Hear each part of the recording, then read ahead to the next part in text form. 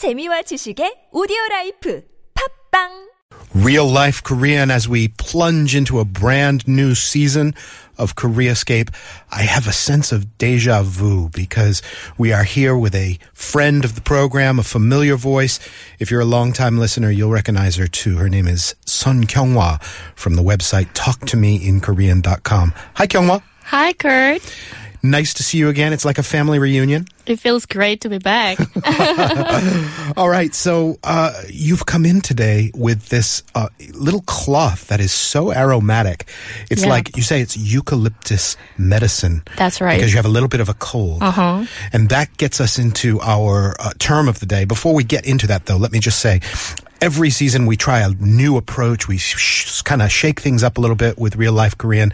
This time, we're diving into one or two little expressions and really kind of holding it up to the light and pulling it apart.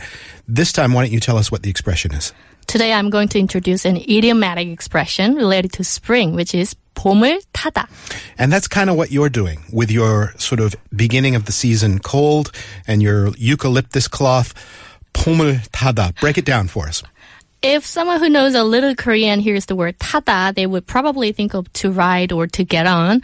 But the expression doesn't mean to ride the spring, obviously. And when spring comes around, some people lose their appetite, apparently. Personally, I cannot imagine losing my appetite. You haven't lost your appetite yet, okay. And they don't feel like doing anything, then they say that they are 봄을 타다. Now, I confess, I thought it meant ride. I thought you were riding the spring. How should we literally translate 타다 in this case? 타다 here means to get affected easily by the season or weather.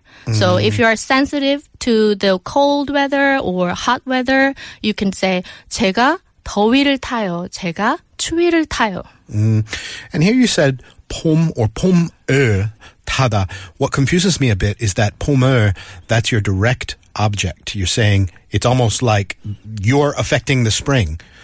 Oh, 타다 is not a transitive verb. It's an intransitive verb. Okay. So you can say, 저는 something을 타요. It's just a voyage of discovery every day on this program.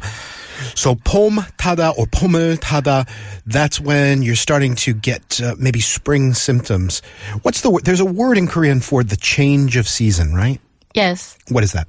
환절기. There you go. Yes. The change of season is not always seen as a totally positive thing here, right? Right. Because your body has to adjust and you may get the sniffles or You've got a cold just like me. Just like you. So, and the dust is coming in this case. Do you think your cold is from the dust? I think so. Okay.